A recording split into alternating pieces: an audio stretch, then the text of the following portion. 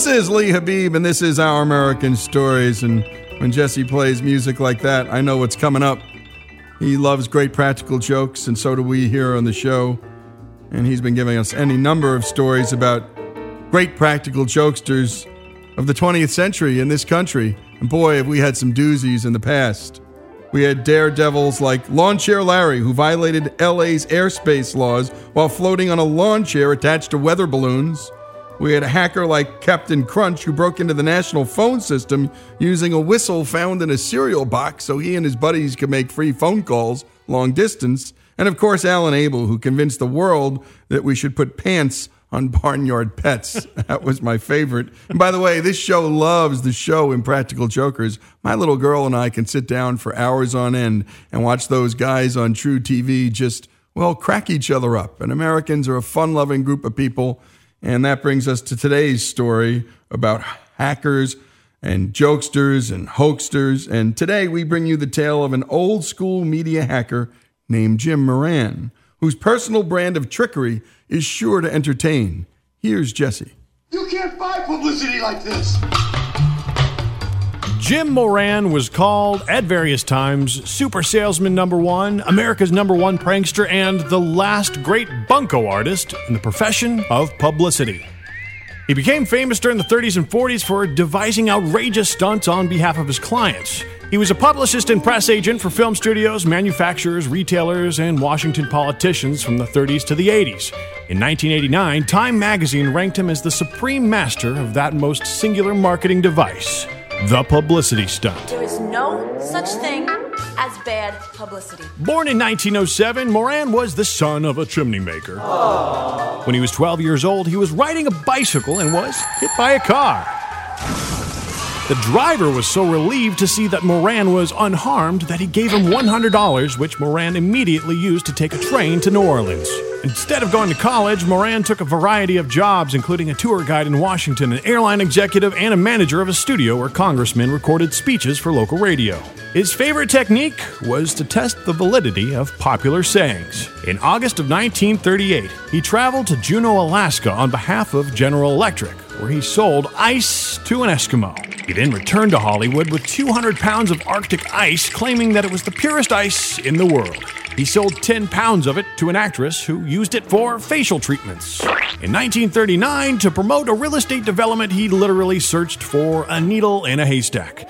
The search took him 82 and a half hours before he finally found it near the bottom and slightly to the left of center. In 1940, he led a live bull through a New York City china shop. The bull didn't damage anything, however, some of the china was broken when Moran's client nervously backed into a table. And that's just the first 3 publicity stunts that Jim Moran pulled off in his lifetime career of getting people's attention for a living. That advertisement had no effect on me whatsoever. In June of 1946, he sat on an ostrich egg for 19 days, 4 hours, and 32 minutes in order to hatch it. He did all of this while wearing a feather headpiece with a foot-high ostrich plume. Do they bite? No, they kick, but they aren't very bright. If you lie down flat, he can't see you. That's the male. He has to guard the eggs. But if you can distract him... How do I distract a male ostrich? The stunt was designed to promote a movie called The Egg and I. The baby ostrich, when hatched, was named Ossip Moran. He donated it to a zoo. In November of 1946, Jim Moran tricked the Los Angeles Art Association into displaying an abstract painting of his own creation, described by him as, quote, the worst thing I could think of. Okay, let's just put a happy little mountain, something about like that. And let's paint several little happy trees. He disguised the fake art as work of a previously unknown artist known as Naromji, which is his own name spelled backwards with a J-I added for confusion. The work hung beside paintings by well-known modern artists at the time and was given a price tag of $1,000. $1 million. That was a ton of money in 1946. The painting was even described by the Los Angeles Times as, quote, an astonishing conglomeration of paint, chalk, magazine cutouts, and fingernail polish. It consisted of a series of swirls and triangles, and in the spaces in between the lines, the artist had placed small pictures that included a fish, a head, an arm, eyes, and a leg cut out from a lingerie advertisement. But the Art Association was just a tad embarrassed when, at the end of the month, the publicist/prankster Jim Moran revealed that he was the true author of the painting. The Art Association eventually criticized the hoax, arguing that it could make it harder for young unknown artists to get their work displayed. One more of the dozens of pranks that Jim Moran here pulled off over the years was in 1947. During the Crown Prince of Saudi Arabia's trip to the United States, Moran showed up at Ciro's restaurant in Hollywood disguised as the prince. He was accompanied by fake guards and servants. During his meal, he tipped the waiters and band members with large gems. On his way out of the restaurant, the goatskin bag holding the gems accidentally broke, scattering the jewels all over the floor. One of his fake servants started to pick them up, but Moran imperiously waved his hand to signal him to stop, because picking up the jewels was beneath the dignity of a prince. He then left the restaurant, and upon his departure, the Hollywood elite dining at the restaurant immediately scrambled to snatch up the jewels, all of which were actually just dime store trinkets of no value. And those are just a few of the many publicity stunts and flat-out hoaxes that Jim Moran pulled off during his long career. Jim Moran died in Englewood, New Jersey in October of 1999. His obituary, written in the New York Times, read, "His life might be described by two symbols, the exclamation point and the dollar sign. He pushed outrageousness to the outer limits to seize the attention of the buying public. He got the attention he desired. Even his colleagues in the publicity business, a species not given to promoting much of anything without being paid, gave him respect." And that is the story of publicist, hoaxer, and prankster, Jim Moran. This is Our American Stories. And great job as always, Jesse, and we want more. That's all I can say. We want more of these, and just as my little girl and I can't get enough of Impractical Jokers, I don't think Americans can ever get sick of good and decent, and sometimes even on the edge, practical jokes. By the way, don't try practical jokes on people who can't take it. That's cruel. But for people who can, bring it on, baby. That's what we say. This is Lee Habib. This is Our American Stories. Impractical jokester, hoaxer, Jim Moran story here on Our American Stories.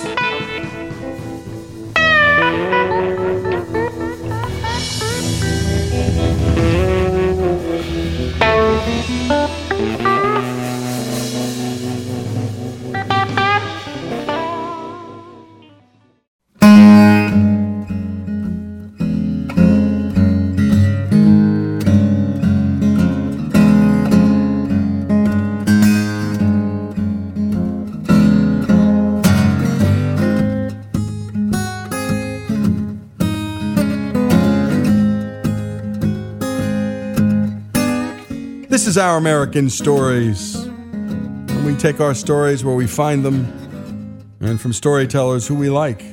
And once we get one thing good from a storyteller, we want more. Generally, a good story isn't an accident.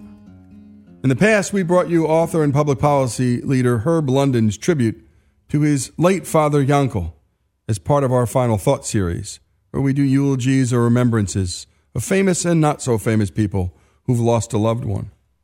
But there were two more men that Herb London wanted to pay tribute to. Two more folks he looked up to. Two more people that impacted his young and future life. Let's take a listen to this tribute from Herb London.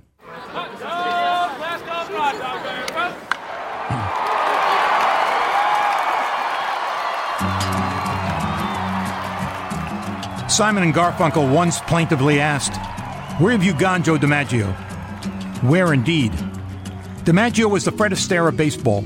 He moved with grace and effortless agility. DiMaggio's first 7 years in Major League Baseball are among the most productive in the history of the game. DiMaggio didn't strut after a home run or pump his fist in the air after a game-winning hit. He simply went about his business without fanfare, without any of the flamboyant rituals that now accompany modest accomplishments.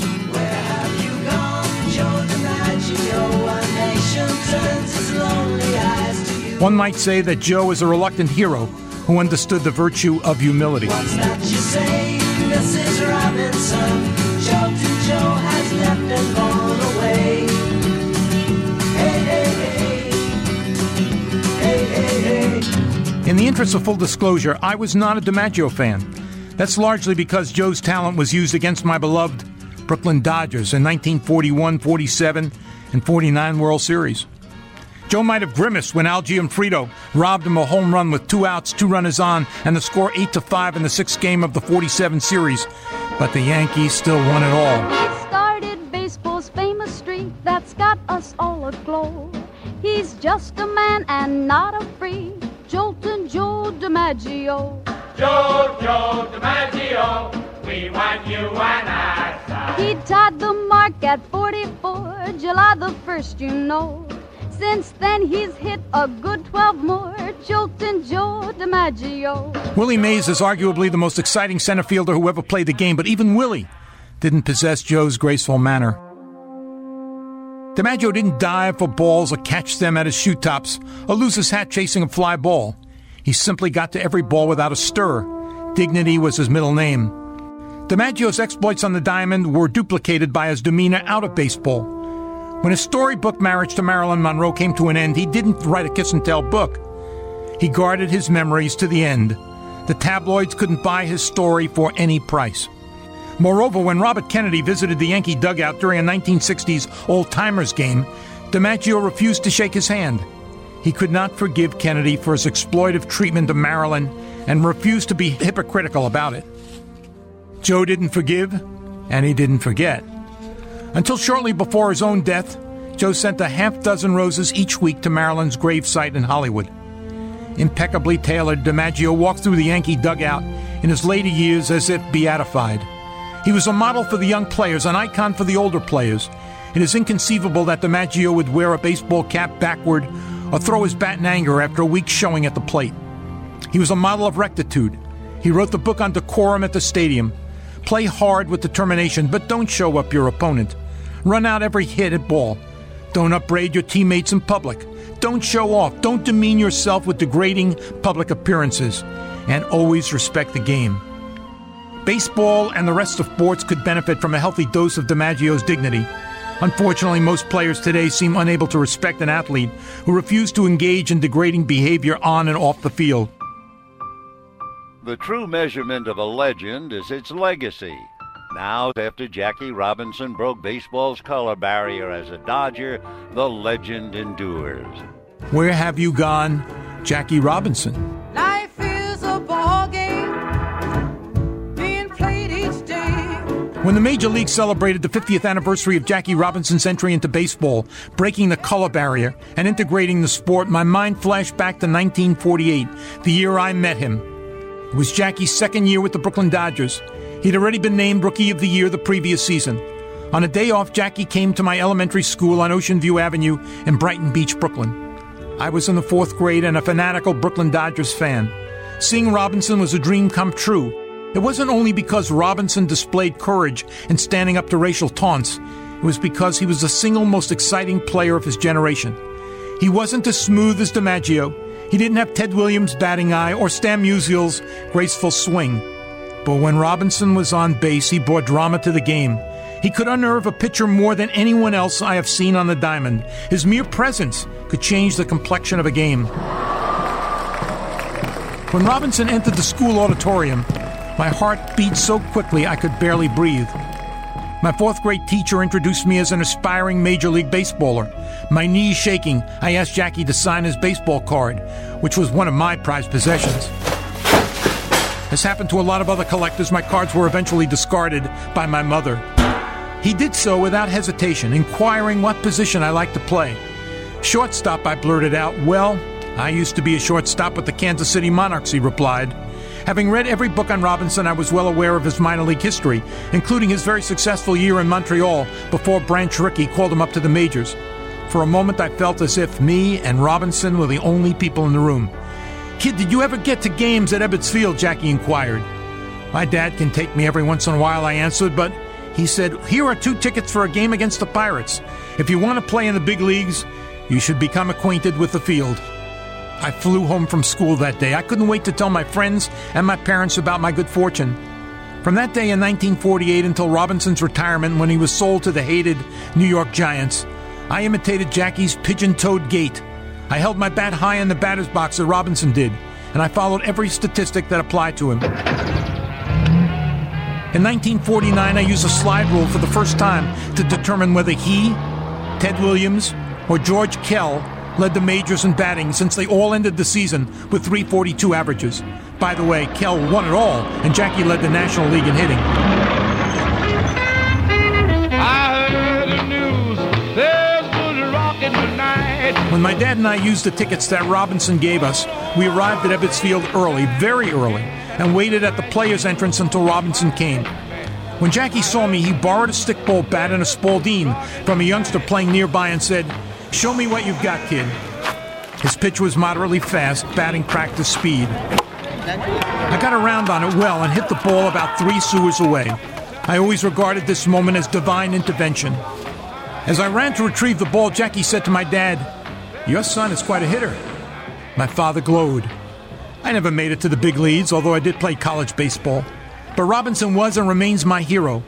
In an era of greedy, self-indulgent athletes, I like to remind myself that Robinson never earned more than $35,000 a season and didn't complain about his salary. He signed autographs without a fee, and he influenced a life unknowingly. A press agent didn't have to tell him how to treat admirers. Robinson was a towering figure on the diamond, but he was an even more imposing figure off the field. He was a gentleman. He didn't have to pitch to me. He didn't have to tell my dad I was special.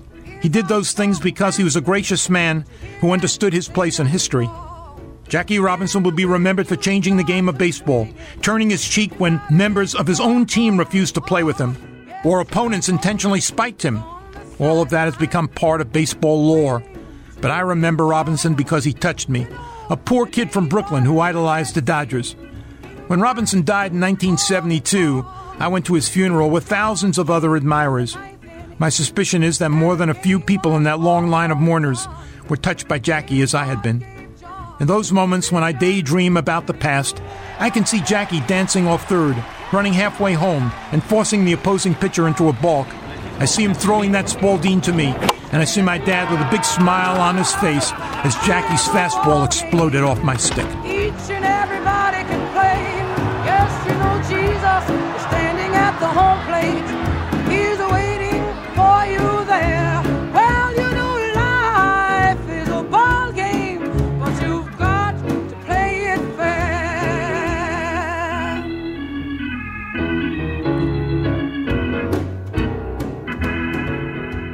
And life is a ball game, and you can tell the impact these two men had on Herb London's life as if it was yesterday. And that's the thing about these kind of memories, sports, music. And that's why we dig into the arts, why we dig into sports. It's a fundamental fabric of American life, part of all of our stories. Thank you, Herb. And this is Our American Stories.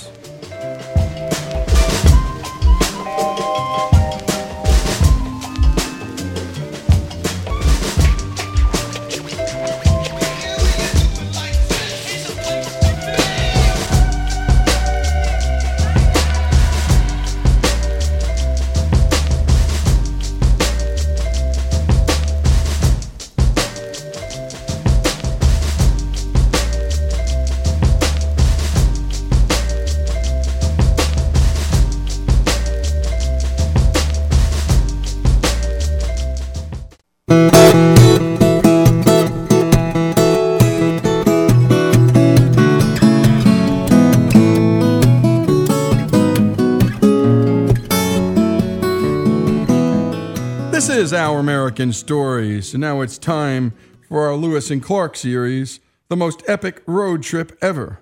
And we're following Lewis and Clark and their group of men called the Corps of Discovery along their 2.5-year adventure exploring the American West.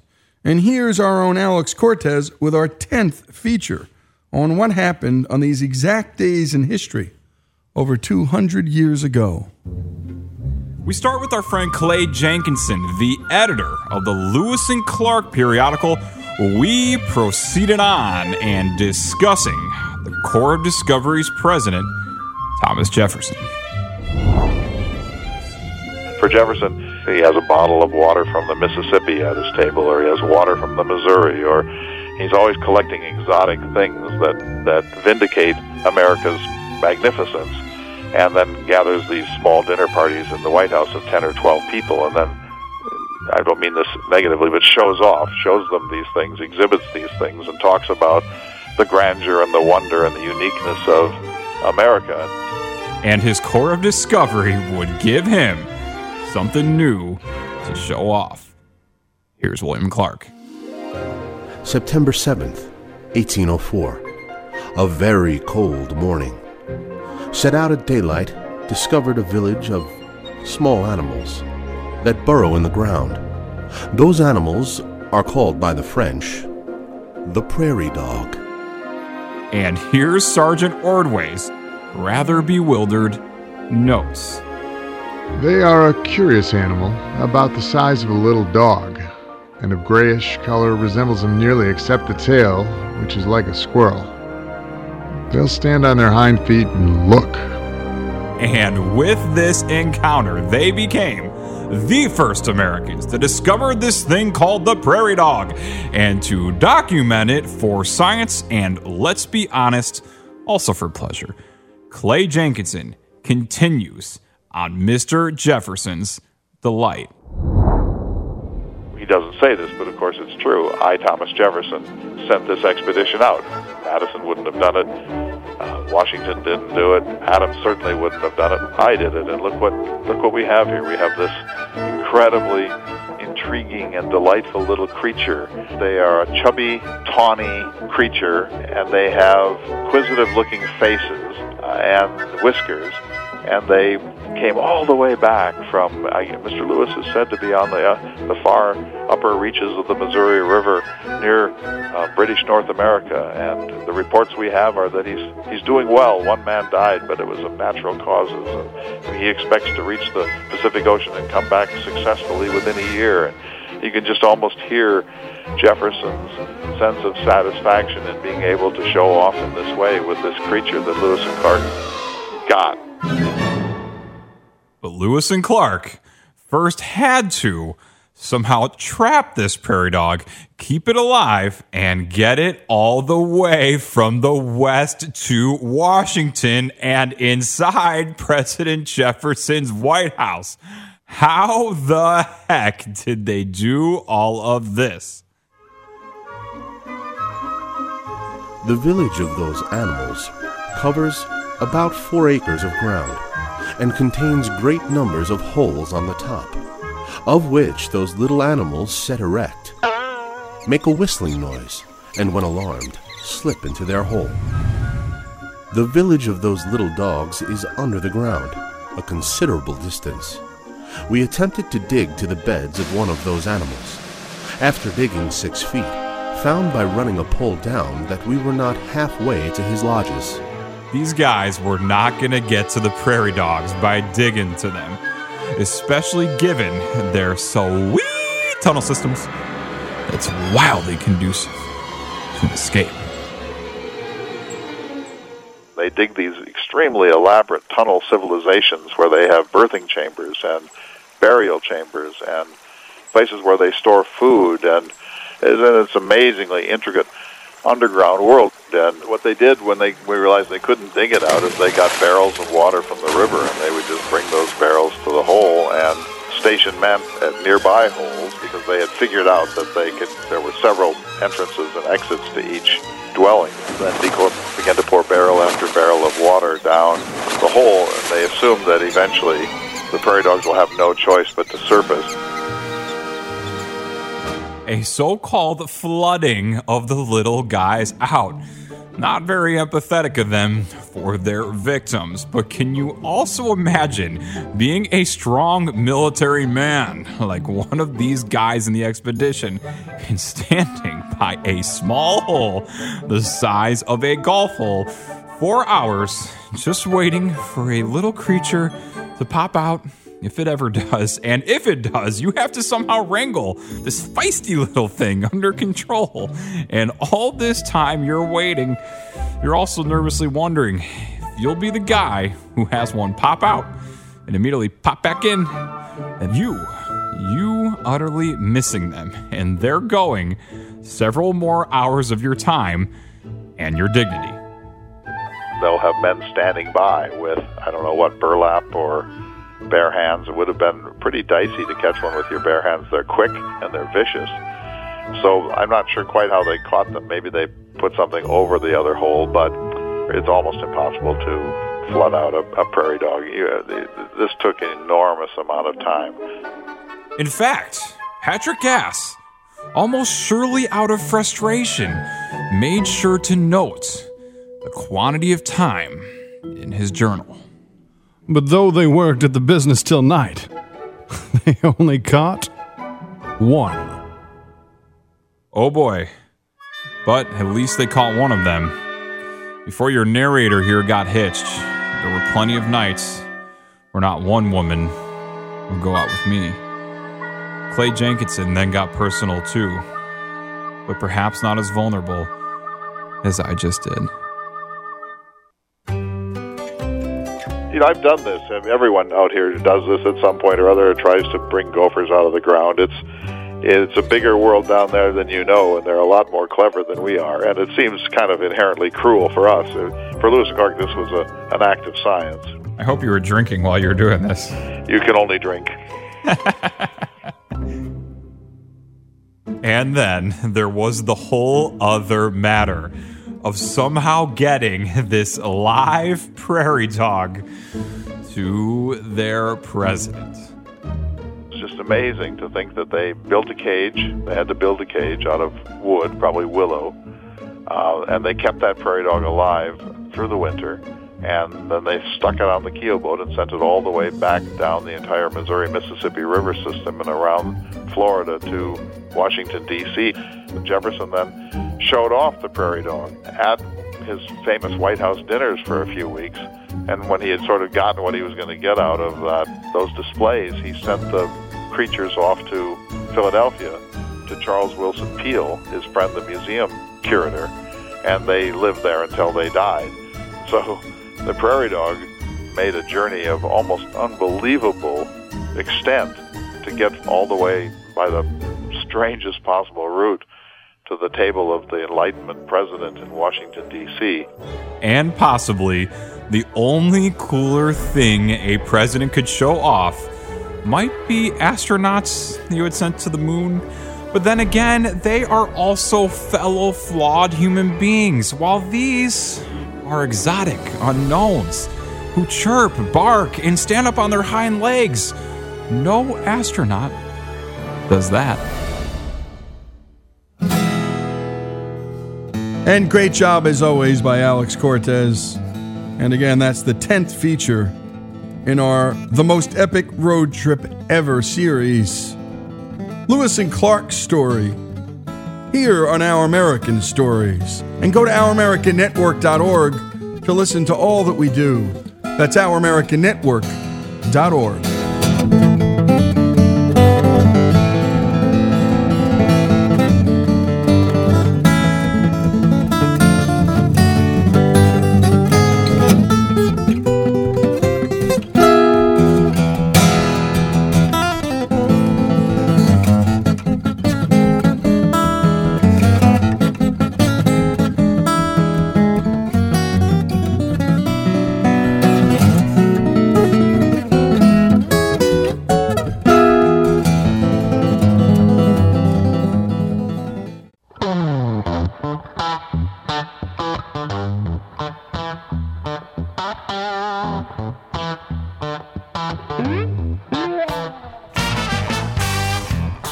This is Our American Stories, and now we bring you the story of a Frenchman of, well, let's just say epic proportions, who had a major influence on the world of American entertainment. Here's Jesse. This is the story of a giant. If you're old enough to recognize the theme music here, you probably know exactly who we're talking about. The most famous giant in modern times, also known as the eighth wonder of the world, Andre the Giant stood at 7 feet 4 inches tall and weighed over 500 pounds. Now, his height is actually debated, but I'll go with the bigger numbers because he deserves it, and that's the numbers his own website quoted. He was undefeated in the world of pro wrestling from 1973 to 1987 and held the title of WWF World Heavyweight Champion of the World. Now, we all know that pro wrestling is just for fun, right?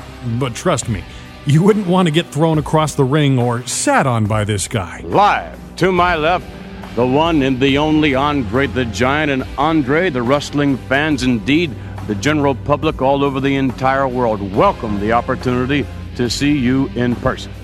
Thank you very much, and I really appreciate that. And you say I'm traveling all over the world, entire world, and I'm very happy traveling all over the world, and very happy to see all those people, all different people, and all different countries. A world-famous wrestler, Andre the Giant was also an actor in films like The Princess Bride. Beat it, or I'll call the Brute Squad. I'm on the Brute Squad. Born Andre Rasimov in France, his parents and 4 other siblings were all of pretty normal size. He suffered from a disease known as giantism, which gave him an overabundance of growth hormones, which made his body continue to grow through his entire life. He was 6'3" and 208 pounds by the time he was 12 years old. Here's Andre's brother, Jacques, talking about growing up with Andre on the farm. My parents were very cool. We had a lot of freedom. Of course, we had to work a lot because at that time we didn't have a lot of money. So on Thursdays with my brother, we had to cut wood to heat the house, and that was a good way to pass the time. My brother really started to grow when he reached 16. Yeah, when he was 16. He was kind of a curiosity. Of course, everybody looked at him, they turned their heads as he passed. He was very strong, that's for sure. We had a flat tire in the back, and we didn't have a jack, so I unscrewed all the lug nuts, except for one. Suddenly he lifted the car, and I would take the spare tire, and we wouldn't need a jack anymore. That's when we could tell he was strong. Being so big wasn't very easy for young Andre. In fact, he was too big to fit on the school bus by this age, and his parents couldn't afford a car to get him to and from school. Luckily, Andre had a kind neighbor with a truck that would help him get back and forth to school. This kind neighbor just happened to be Nobel Prize winner and esteemed playwright Samuel Beckett.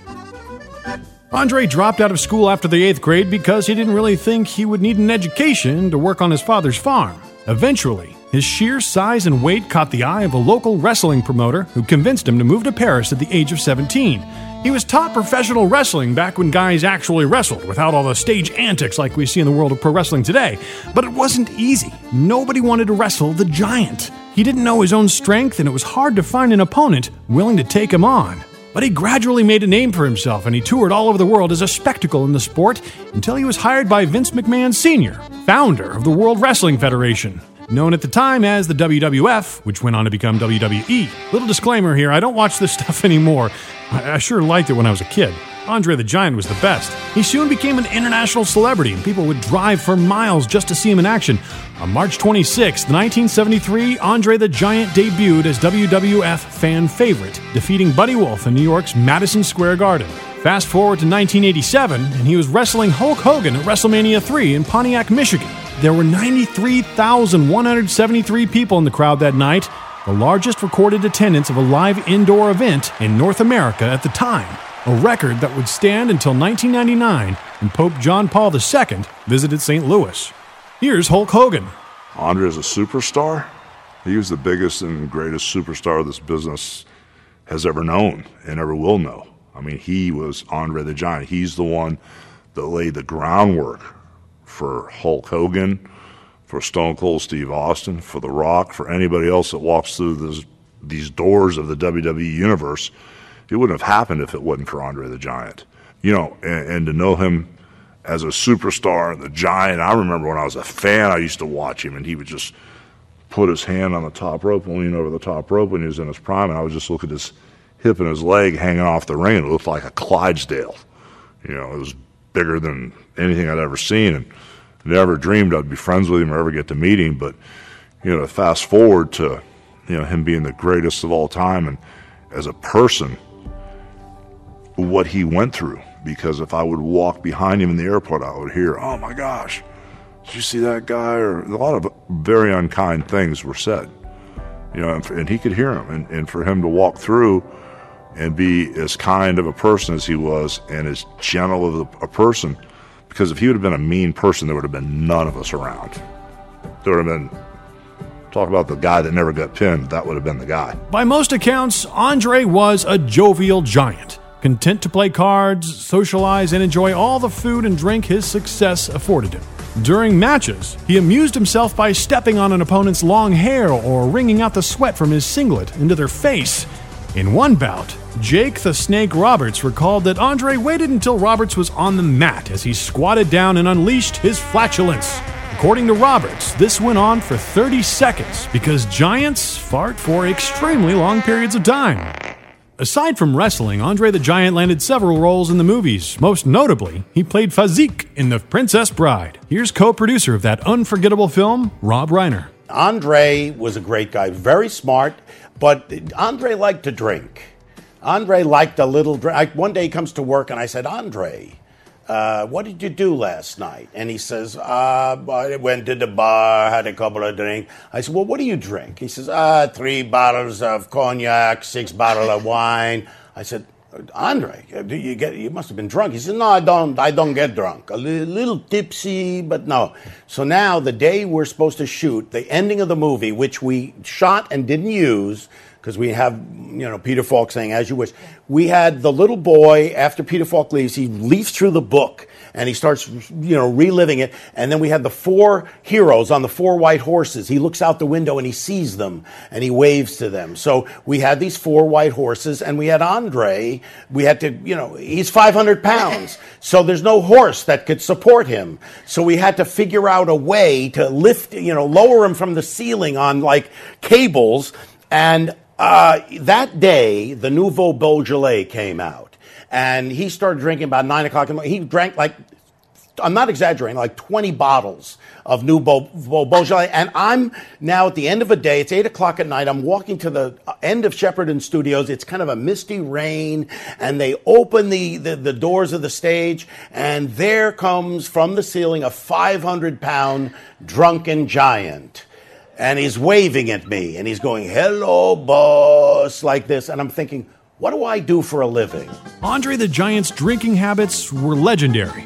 Reports say that he could drink anywhere from 100 to 200 beers in one sitting, and it wouldn't even give him a buzz. Wrestling promoter Arnold Scotland remembers one particular night at a bar with Andre the Giant. One night he was in a bar in Montreal, and these guys come up and they were bothering him, you're big, but you're not strong. Andre said, look, I just come in here to drink. I don't want to, no problems or anything. Well, these guys kept on him. They were, feeling pretty good. Andre couldn't take it any longer. He finally got up, and he went for him. They ran out, and their car was parked on a sidewalk right in front of the place. They jumped in the car and locked it. And Andre ran around to the side of the driver's side, trying to open the door. He couldn't. And he got so mad, he reached down and grabbed the car, and he turned it upside down on the sidewalk with the 4 guys in it. Now, Andre was able to leave the scene before police arrived to find an upturned car with 4 drunk hooligans inside. Imagine trying to explain to a cop that a giant had just tipped over their car. And this wasn't the only time. Andre would frequently move his friends' cars into positions that were impossible to get out of, like between 2 trees or sideways in their driveway. His hands were so large you could fit a silver dollar through one of his rings. Forget playing the piano or dialing a phone. The fingers you have used to dial are too fat. To obtain a special dialing wand, please mash the keypad with your palm now. Andre the Giant could easily walk into a restaurant and eat 12 steaks and 15 lobsters in one sitting. But being 7 foot tall with a fluctuating weight around 450 to 550 pounds, life was never easy. Tim White was Andre's friend and personal handler. You just got to be in his shoes for a second to understand what he went through day in, day out. He couldn't hide from anybody. Wherever he went, he was public. People swarmed to him. When he got into a hotel room, the bed was too small. The shower came up to his waistline. His fingers were too big to dial the phone. I mean, the guy went through heck every day. And not once did he ever complain. Sometimes he wasn't private in his room because people would chase you up the elevator and find out what room and call your room all night. We used to have to check out a hotel sometimes because it got to be too much. It was incredible to me, the patience that he had. Sadly, over the years, the effects of his medical condition had continued to wear down his body. Eventually, his immense size was just too much for his heart, and Andre the Giant died in Paris in his hotel room on January 27, 1993. His body was flown back to the United States, where his remains were cremated and scattered on his ranch in North Carolina.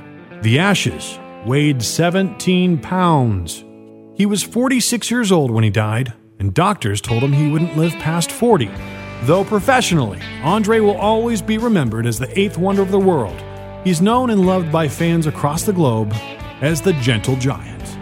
For Our American Stories, I'm Jesse Edwards.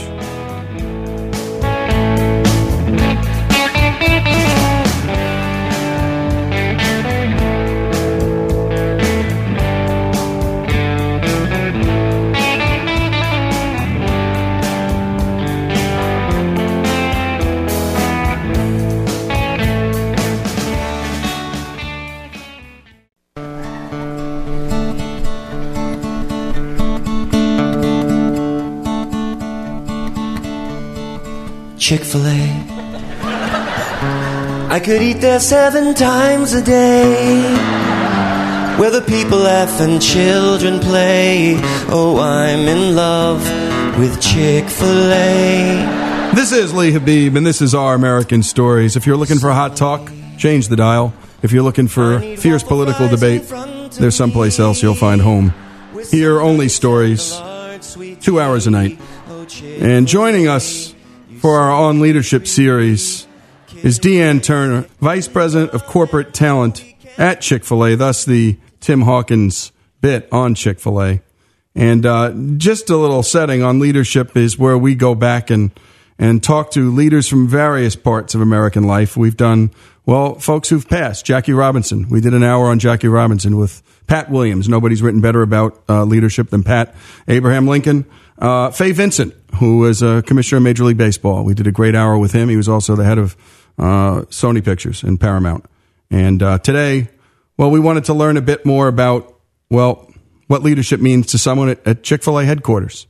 And I don't think there's a better corporate role model in the country than Chick-fil-A. And it's not just that we're addicted to the product, but we're addicted to the service and the servant heart of this great organization. I'd love to talk to you first before we dig into the book, which we're going to get to in the next couple of segments. But always we like to start off with a person's story. What got you into this line of work? What was your first job as a child? I actually go back to some entrepreneurial roots, Lee. As I started out as a child, my first job is I opened a little candy store. We lived on the route to the swimming pool. And so everyone during the summertime that was headed to the neighborhood swimming pool had to go right by our house. I had a friend in the grocery business, so I went and bought my products at wholesale prices and sold them at retail. Made a little profit and went back and restocked the store again, and that was my first job. Well, you know, and we have a feeling here on this show. We talk about First Jobs Fridays, and we were talking to famous people, not famous people, because we're learning that the earlier people start work, the better. It's remarkable what happens. In fact, Mark Cuban had this amazing story about how his father, he wanted money for sneakers, and his father said, well, there's some black plastic bags here. There's some extras. Go sell them door to door. And so at 11 years old, he sold a bunch of black plastic bags door to door and bought a pair of sneakers. And as he said, learned everything about life he needed to know there, not at business school. So go figure. Let's talk about your father. Tell us a bit about your dad and a little bit about your family. And also where were you born? Describe the neighborhood, the town where you were born. I was born in Atlanta, and I grew up, first of all, in Decatur, Georgia, which was a medium-sized town, and later we moved to we were moving to the suburbs out a little further to Stone Mountain, which has grown up a great deal, too. People know Stone Mountain, of course, from the famous mountain, one of the 7 wonders of the world. And grew up in that neighborhood. My dad was an attorney, and my mom was a stay-at-home mom, and we had a very typical 2 children, a dog, occasionally a cat most often over the years. And my dad was my greatest business mentor. He, along with Truett Cathy, and lost him in 2013. And part of my grief process was actually writing It's My Pleasure as I grieved the loss of my dad. And tell us about something specific about your dad. We love to ask people. We did an hour on Bear Bryant. We were talking to some of his boys, and they were men, but they were still remembering specific things Coach did for them that taught them about leadership. Something about your dad specifically that we could learn something about his fathers listening right now? One of the things that Dad, I think my work ethic came from my dad. I don't ever remember my dad not going to work. He got up, went to work, worked long, worked hard, and some of that was not as good, but I learned so much about work ethic from him. And the other interesting thing was around language. My dad was big on vocabulary, and what I learned, and he used to always say, profanity is the sign of a weak vocabulary. So we didn't have any profanity in our house because otherwise we were seen as having a weak vocabulary. So he taught you, in a sense, a bit about work, a whole lot about work, and a whole lot about how to carry yourself. Absolutely. What about your mom, and then after your mom, a key mentor in your life who might have gotten you where you needed to be in your life? My mom was just the consummate, she gave up she's a great stay-at-home mom. She gave up her career. She met my dad in law school, and she knew it wasn't going to work to have two lawyers in the family. Dad was quite competitive, and she figured out really quickly that was going to cause some problems. So she decided to give up her career, and she was the kind of mom that had a 3-course meal on the table every night, and she ironed the sheets in our house. She was just tremendous in that way. My spiritual mentor was my mother. She just taught me everything about faith and was that example in my life. And for that, I'm extremely grateful. My parents were my greatest mentors for different reasons. But beyond them, I'd have to say my greatest mentor was Truett Cathy. And the reason being that is not only did I learn a lot of business principles, but what Truett taught, and he said it all the time, we're not in the chicken business, we're in the people business. And so he taught me the whole principle that we could do almost anything, but it's really that job is just a means to impact lives. And that's what I learned from him. And tell us about something unexpected. This is another question we ask guests before we dig into anything. Tell us an unexpected event in your life that helped shape your life. Something you weren't prepared for. It came out of nowhere. Sometimes it can be an untimely death. I mean, we've had everything under the sun. Something unexpected that happened in your life. Well, I think the most unexpected thing happened is that in 2007, after when my husband asked me to marry him way back in 1983, I said I would. He was studying to be a pastor, and I said, but under the condition that I'm not going on the mission field. And I didn't believe for 1 minute that I ever wanted to spend time in a foreign country. And in 2007, I found myself, the first mission trip I take is in a village 2.5 hours outside of Nairobi, Kenya. And what I learned there shaped my life forever. And because I saw people who had absolutely nothing that had this incredible joy. And it changed my life. Well, that's great. We're talking to Deanne Tuner, Vice President of Corporate Talent at Chick-fil-A, on Leadership Series, and we love to talk to everybody. And again, we even spoke through the dead, Jackie Robinson. Go on our website, ouramericannetwork.org. Listen to that Jackie Robinson piece with Pat Williams. More with Deanne after this message.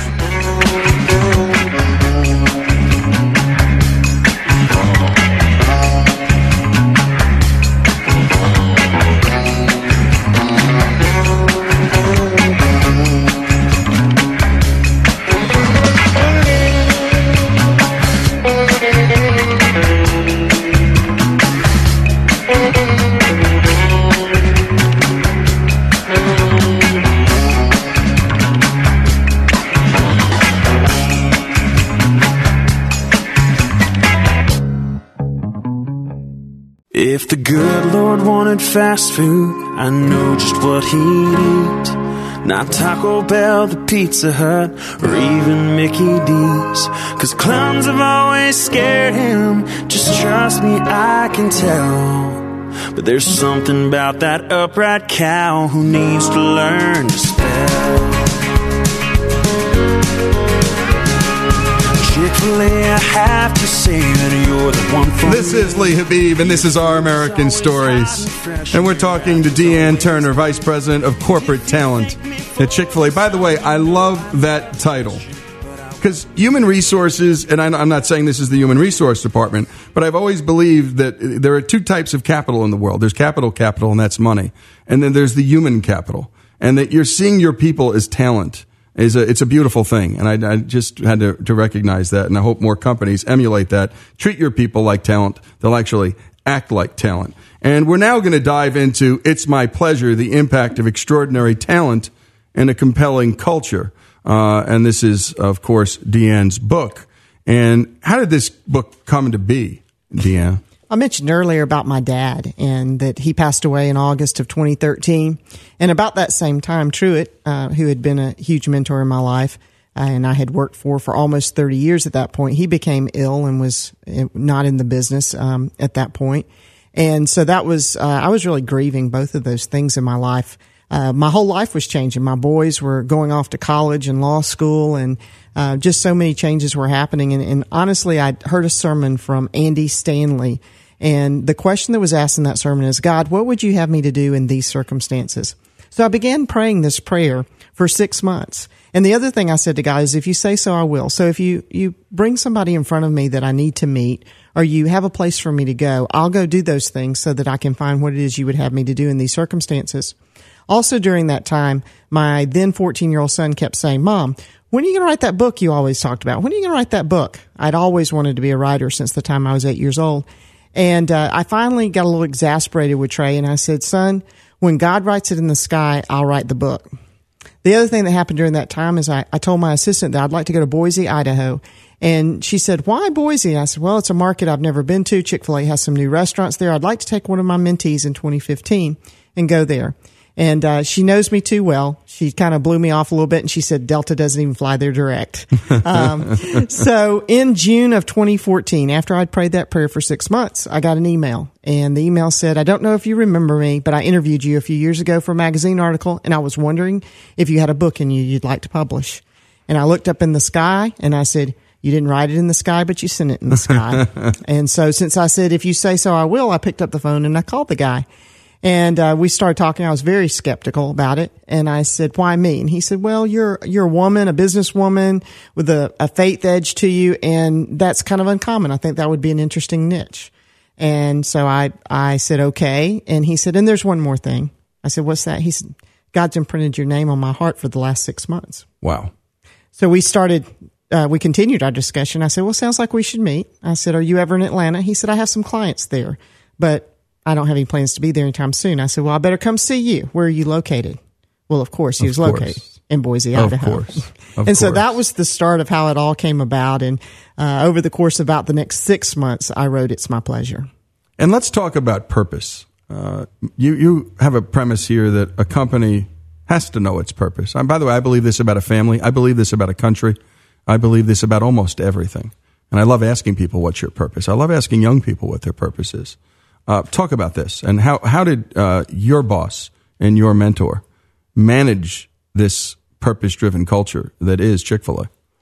What's interesting about Chick-fil-A's well-known corporate purpose, it didn't come about until 1983, and Chick-fil-A had been incorporated since 1964.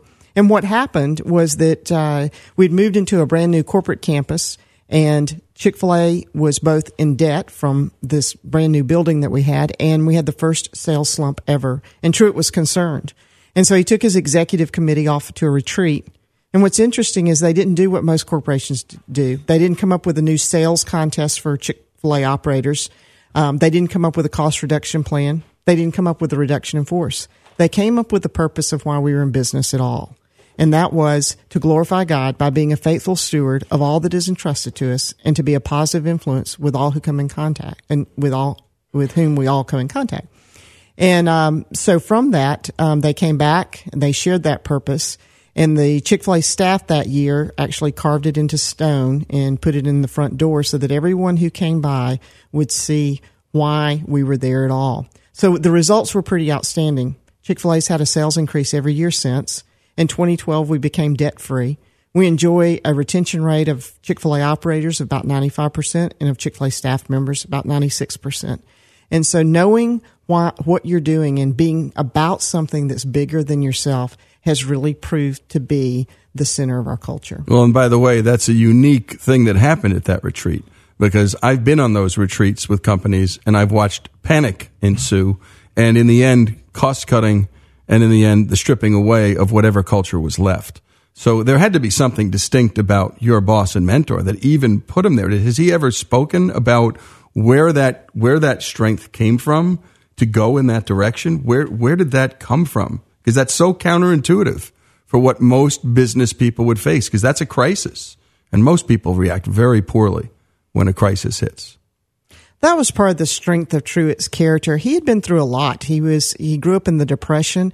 Many people don't know this, but his family lived in the first housing project in Atlanta. His mother ran a boarding house, and he jokes about the reason he served chicken breast is because the guest always got those and he never got it. So Truett was accustomed to surviving and to getting through crisis. And so I think the strength of his leadership and his personal character and purpose were the role model to create an environment where a purpose like that could be articulated for the organization. By the way, I was lucky enough to see him talk to a bunch of business students, and he was talking about his business and the culture. And at a certain point during question and answer, a young, precocious business student said, "You're closed on Sundays. That's got to cost you a lot of money. There's opportunity costs. There's this, there's that, the competitors. And what do you say to that? And if you were to ever go public, how would that affect the value of your company?" He said, "Well, he said this in his, you know how he speaks, but he said, well, first of all, we have no intention of ever going public." He says, "But second, we don't lose a plugged nickel on Sundays in closures." Talk about that philosophy, because that is a day of revenue. That's a day of revenue, and no other major food company with the margins that food companies work on, and we'll talk about that in a bit. How do you have the wherewithal and the fortitude with all of that overhead to say one day a week, we're shutting the doors, and it's a Sunday? You know, when Truett first closed his original Dwarf House restaurant that he opened in 1946, when he closed on Sunday, I'm not sure exactly when he decided it would be closed on Sunday, but people have joked that he decided on Saturday night because he was tired. And he had his restaurant had been open 24 hours a day for the previous 6 days. And it was then that Truett said he decided that a person should, if they can't make a living in 6 days, they should do something else. And so at first it was a very practical matter for Truett to be closed on Sundays. He realized that his employees needed rest and that he needed rest. Now, that wasn't such a sacrifice in 1946 because most businesses were closed on Sunday. That's right. Where it became a sacrifice was when he started opening Chick-fil-A restaurants in malls after 1967. And he told the landlords he wouldn't open on Sunday. And he missed some prime opportunities at that time to go into certain malls because he wouldn't open on Sunday. But he didn't waver from his principle of being closed. And then eventually what the landlords learned is that Chick-fil-A could do as many sales in 6 days as the others could do in 7, and it became a non-issue.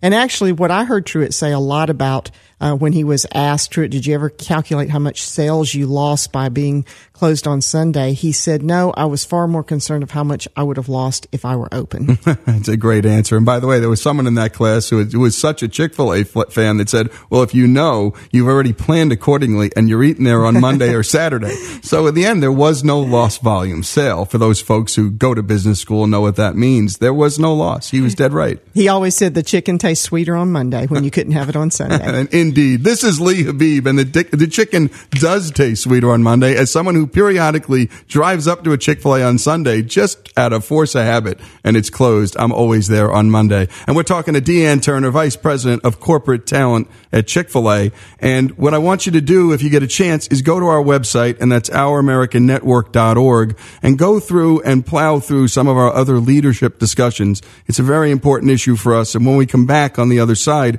we're going to talk about this thing called culture. It's the C word, and it matters in businesses. It matters in homes. And there's a culture. You can feel it. You can touch it when you walk into a Chick-fil-A. I won't name the competitors, but when you walk into the competitors' places, they're just not looking you in the eye. You're not getting greeted the same. No one's coming to top off your drink when you're sitting down. Never happens. And every time I go to Chick-fil-A, would you like a refill?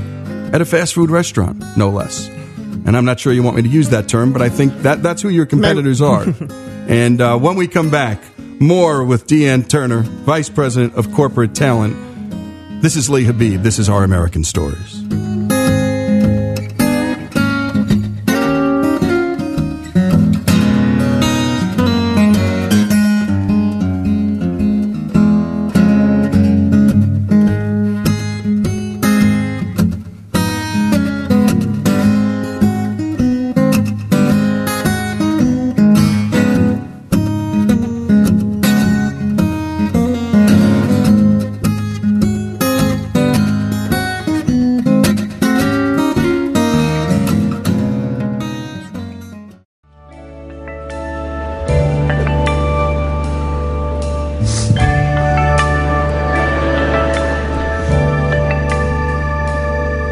If you lined up all the restaurants where I've eaten all my life, give me $5 and some napkins, a plastic fork, a plastic knife. Then you gave me the choice to pick where I'd eat today. That's a real easy decision, one that's not too tough to make. I would proudly go for some waffle fries and a jumbo-sized sweet tea. And I won't forget the chickens who died, who gave their life for me. So I grabbed this sandwich, take a bite, put it back down on the tray. Yeah, there ain't no doubt I love this place. God bless you, Chick-fil-A. This is Lee Habib, and we're laughing because it's true. I always sometimes call it, and I hate using the C word, this C word, the cult of Chick-fil-A, but the fandom that is developed from Chick-fil-A, the fans, and we love talking to people who create fans and not customers. And Vernon Hill, one of the great bankers in this country, had come up with that book, Creating Fans, Not Customers. And I'm in the fan business, having done a lot of national radio shows. This is Lee Habib. This is Our American Stories. We're talking to Deanne Turner, Vice President of Corporate Talent at the aforementioned Chick-fil-A. And by the way, before we go on with the book, my little girl has a question. What happened to the fudge brownies with the nuts in them? Because she desperately wants to know. Well, guests told us they like chocolate chip cookies better, so we have our great chocolate chunk cookie. I hope she'll fall in love with that. Oh, no, too. she loves it. Don't get me wrong. And I've told her, look, the market decides, sweetie. The market decides. And the market has spoken. Let's dig into the book. And again, it's my pleasure, the impact of extraordinary talent and a compelling culture. And hiring, for all the folks there who have a business, or for all the folks out here who are employees. Talk to us, and are, by the way, possibly looking for a new job. Talk to us about how you look at the hiring person. Who are you looking for? What are you looking for in a hire? Well, first of all, we don't talk about hiring people. We talk about selecting them, because we talk about selecting talent versus hiring people. Hiring people is like getting warm bodies to do a job, but when you select talent, you look for just the right skill set for the need that you have. And the way we go about doing that, the first thing we're looking for is people who have a heart for service. Like Truett said, we're in the people business, and what we do is serve people. So we look for people who really have a heart for that. And the way we go about that is we do what we call the 3 C's, which is we look at character, competency, and chemistry. And through that, we start with character. Our core values are excellence, generosity, loyalty, and integrity. So we look for people who exemplify that in their lives, and the role model for those values was Truett. And then secondly, we look at competency, the skill set that it takes to do whatever role we have, whether that's at the support center in Atlanta or that's a franchisee, that they have the necessary skills for the role. And then lastly, we look at chemistry. Is this a good fit? Is this person as committed to our organization as we are to them? Because we realize that 50% of the decision is the person we're selecting, not just our decision. So we make sure that they really understand what they're getting into. And in fact, we are proud of the fact that we actually try to talk people out of the job. Well, we do a regular weekly segment with Deb Wolniak, and she runs Great Marriages for Sheboygan. And she has done a remarkable thing there, driving down divorce rates in this county. I mean, it's extraordinary. And part of what she does in the early counseling is precisely that. Maybe these folks don't need to get married. And then when they do, are we selecting the right mates? And they have bodies all over these young couples. And then they've assigned mentors to these couples for the rest of their lives. By the way, it makes complete sense, and more churches and more organizations should do this. But it sounds like that's what you're thinking about in this selection process. How does the team work? Who makes these decisions? Is it a team-based decision? Is it the head of that particular store? How does this decision-making itself happen? At the restaurant level, that's the responsibility of the individual franchisee. So for some franchisees, they make those decisions themselves. Most all of them use a team to make decisions. So somebody will go through a process. At the support center in Atlanta, when we select a corporate staff member or a franchisee, that's a team that does that. And do you know, up until late in his career, Truett Cathy did the final interview of every single corporate staff member and every single franchisee. And later, our president, Jimmy Collins, did the same up until his retirement in 2001. Is there a question or two that you would advise people asking in this talent recruitment business that reveals the most about a person that one wouldn't normally associate with a traditional interview? One of the things I like to ask, there were a couple of things, but the one thing that I used to like to ask is, I would ask them what their former employers would say, and what would they say about you? What would they say is what that you need to grow and develop in the most? And so, rather than asking the candidate what do you need to grow in and develop the most in, I would ask what other people would say about them. And then I think, another unique thing that we do is we look for opportunities to find out people's reputation with whom they've been accountable to beyond just the workplace. So if they've been a volunteer coach in an athletic association, we want to talk to those references and learn about them from that perspective. If they've volunteered in the community, the local hospital, wherever it's been, they've been accountable to someone, we want to get that input, not just past employers' input. And that gives us a well-rounded view of people. You know, Arthur Lafley, who is, I think, considered one of the great CEOs in America, did a long piece for the Harvard Business Review. And he was asked what he looked for in hires. And he focused a lot on extracurricular activities and what people were doing with their heart, not with their grades. Mm-hmm. And he said, I would rather have somebody who is the captain of the glee club, the head of fundraising for Girl Scout cookies, and had a B- rather than the A+ student who had no heart for customers and no heart for service. Are there ways that you look at some of those evaluations too? This is, I think, such an important decision that we all make. Which talent we have around us, because making the wrong choices can really affect your culture. What other things do you do to make sure that you're getting the right people, and the consequences of getting wrong people? When you get wrong people in your culture, what do you do about that? What happens when you've gotten the interview process wrong?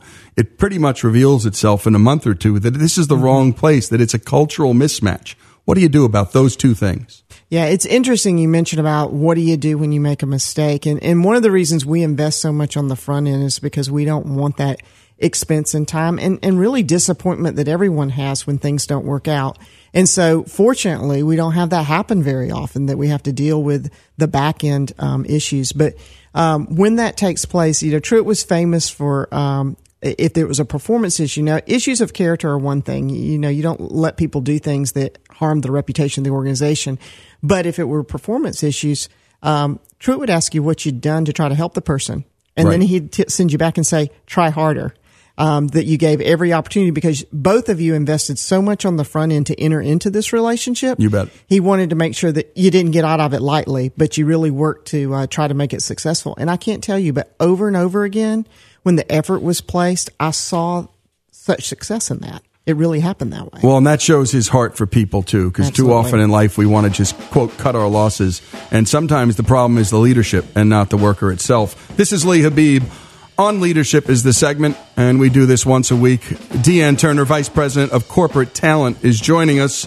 And her book, It's My Pleasure, The Impact of Extraordinary Talent and a Compelling Culture. More after this.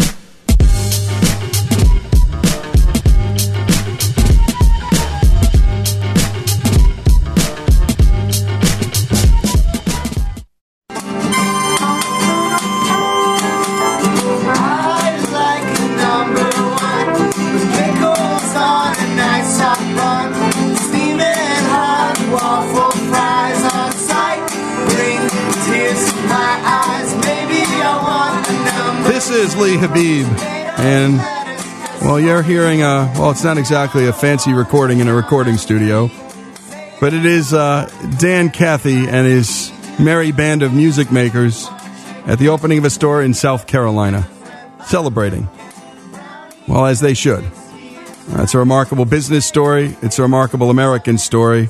And joining us on our leadership segment in our never-ending series on Leadership Weekly is Deanne Turner, Vice President of Corporate Talent at Chick-fil-A, and she's here to plug her new book, It's My Pleasure, The Impact of Extraordinary Talent and a Compelling Culture.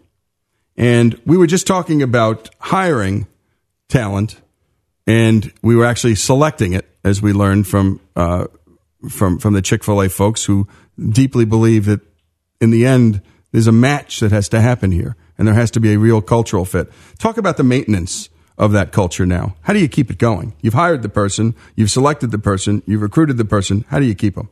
This is a critical role of leadership to maintain that culture. And so we try to do a lot of things. We focus on, for instance, I love the idea of commitment versus compliance. Compliant employees, that's very transactional. They just do what you ask them to do for a paycheck. But when you have commitment for people, they give you their discretionary effort. They go over and beyond to serve guests and to serve their fellow employees. And so we focus on how do we develop that commitment. Well, we do it. A lot of that is just the actual, whether it's at the restaurant level, it's the leadership there, or if it's at our support center. It has to do about caring about your employees. People don't leave businesses; they leave people. And they stay or go depending on their relationship with their immediate supervisor. And so one of the ways we maintain culture is to support those who are leading others and helping them be able to perform that role, whether it's giving great feedback, the ability to actually counsel an employee about those things, or whether it's fostering dreams that employees have about things that they'd like to accomplish. Yeah, one of my heroes is, and you know him from Atlanta, is Bernie Marcus, and I got to watch him at a store opening in Paramus, New Jersey. And I just saw a great company leader because I watched him with the employees, and he was there for about a week, and I just kept going back. And one day I just, I'm a kid, I'm a journalist, and I started asking him questions, and I said, he used the word hire, not select, and he goes, oh, well, that's easy. If I'm at a store and somebody goes above and beyond the call of duty, wherever I am, I hand them a card, I'm the CEO, and I tell them, how are they treating you here? And how are they paying you? Call me. And they would call him directly. And so the idea of finding the right people, I think, is something that goes deeply into creating that culture. Maintaining the people, my goodness, that sounds like that's a real commitment. How much of your resources would you say you spend selecting versus maintaining? Well, True, it always felt like if you selected the right person, it solved a lot of the problems. So we definitely invest heavily in that whole selection process. I think the biggest discrepancy is we don't have to invest a lot on the back end. We don't lose a lot of people with a high retention rate of 95%. That's where we don't have to invest as much. And so I would say we equally support both the selection and the maintenance of that culture. That's great. And something we get over and over again is the difference between a calling and a job. Let's talk about the differentiation between those two. Yes, I go back to my own story, and when I went to college, I really felt like I went as a journalism major and thought I was going to end up in full-time ministry, and met my husband, who was a pastor, and I envisioned us doing that. Later, I went to work for Chick-fil-A, and he left the full-time ministry. And so there was a time in my life that I thought, I'm not doing what I'm supposed to do. I'm not fulfilling my calling of being in full-time ministry. And then I realized I was doing that because my calling was to help other people find theirs. And when people work out of their true calling versus just a job they have, they actually impact lives. And so when I think about a job, that's just something that gets printed on a resume. But a calling is something that you have for all of your life. It's what you were made to do versus what gives you a paycheck. No doubt. And I think that gets back to that commitment versus compliance in the end. It's interesting. Justice Scalia we just learned that this great jurist had passed along, and we did an hour on him last night. And it was interesting. His favorite quote came from a Yale law professor, and this was it. And imagine, he's a lawyer, one of the great lawyers of all time, and he said this, and he was a really committed Catholic. He said, in heaven, there are no laws. The lion will lay with the lamb. Mm-hmm. In hell, there are only laws. And I think that revealed a lot to him about his philosophy about America, that there had been too many rules. He was trying to get back to a simplified constitution, let the people make decisions without all of these laws. Because what you get there is compliance, but you don't get commitment. And that was what Truett was great about. I was actually speaking to a group earlier, and I was telling him when he started out, he used to tell his franchisees there were 3 rules. Don't open on Sunday. Don't change the menu and put the money in the bank. And he was, and that's how the phrase, "It's my pleasure" came about. It was one of Truett's few edicts. And, he actually made that an edict to the chain, asking, our team members not only to greet guests in that way when they said thank you, to say "it's my pleasure," but also to fulfill it, "it's my pleasure" kind of service. Now, given that this is a part of your business advantage, look, you're not about to give away the formula to that fried chicken. There's no way you're giving that up any more than Coca-Cola would give up their formula to anybody. But yet in some respects, you're giving up a piece of the formula of your business success, because what you're sharing here are business practices in the end. Why are you sharing these with all of your competitors? It is a great question. And, I don't think it's any secret. I mean, all you have to do is walk into a Chick-fil-A restaurant and spend enough time observing to see what it is that we're doing that's making us successful. There's nothing, you can see how people are trained. You can see what's happening there. But this is why I think this is important. And Truett had this abundancy mentality as well. When we all together in the marketplace, when we help everyone get better, the marketplace gets better. And I think that's good for our economy. And so the fact that we share secrets of how to treat people better, how to treat employees better, how to treat guests better, if everyone did that, we'd all be better off. Well, and there's no doubt, and this, I think, is what made, whether he'd like me to say it or not, a capitalist. But because capitalists believe in abundance. By the way, Christians believe in abundance. It's others who believe that the pie just stays at a certain size, and then we're all carving it up, and that limits resources, limits our ideas and options in life. What's given you the deepest sense of fulfillment in your life? The deepest sense of fulfillment that I have found is, you were just talking about that whole idea of calling, and it's helping other people find what they were made to do and what the calling on their life is, and seeing them be successful at that. There's nothing that excites me more in my job than to see somebody earn a promotion. I'm like a kid at Christmas. I can't go to sleep the night before knowing I'm going to get to talk to somebody about the new opportunity that they have. And so, in the business world, that's certainly been it. And in my personal life, it's seeing my children achieve the same. That's great. And there's a very famous Gore Vidal quote, which is the opposite of that spirit. He said, "When a friend of mine succeeds, a little part of me dies." Mm-hmm. And I pity the guy who has that kind of idea. And if we're going to have the right leaders, they've got to really be rooting for their people. Absolutely. And be genuinely happy when good things happen. Tell us something about yourself that none of us would expect. I can quote the Superman call backwards. Oh, no, please do. Do you know it forwards? Look, it's a bird, it's a plane. No, it's Superman, up and away. Well, backwards, that's cool. Stia drib, stia enap, on stia narapus, poo poo poo, Donna Yahweh. That's really good. That's the best one yet. That's our best one. That gets a high five from Lance. So was there could you do that one more time? Absolutely. Let's do it. Cool. Stia drib, stia enap, on stia narapus, poo poo poo, Donna Yahweh. Same exact way. That is the real thing. Or as we say in New Jersey, that wasn't a fugazi. So tell us about a teacher in your life who had a profound impact. I think so many teachers in our culture get no recognition. Tell us about a teacher in your life. That's easy. That's Janice Bright. She was my 9th and 12th grade English teacher. When I was in the 9th grade, she encouraged me greatly. She challenged me. She pushed me. And then in my 9th grade yearbook, she wrote these words: "I'd like an autographed copy of your first book." And so on November the 18th, it was my privilege to have Mrs. Bright, who's long since retired, come to a Chick-fil-A restaurant where I treated her to dinner and presented her with her signed copy of It's My Pleasure. Wow. That is wonderful. We learned from a story about Vince Lombardi that one of his boys, who is now a man, was telling us a story about how Coach told him that he was going to be a Hall of Fame guard one day if he would just believe it himself.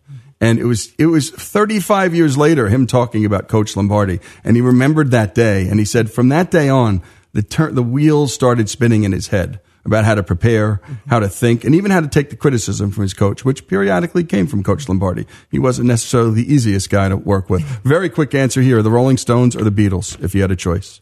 Stones. The Stones. My wife is with you. I'm a Beatles person. She's a Stones person. And she sometimes doesn't forgive me for that. This is Lee Habib. And, well, we've been talking to Deanne Turner.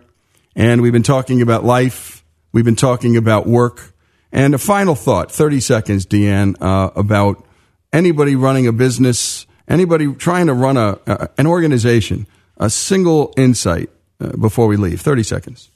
I think the most important thing that we can do if we're going to invest our time in being in business or in running a business is to think about the impact we have on other people.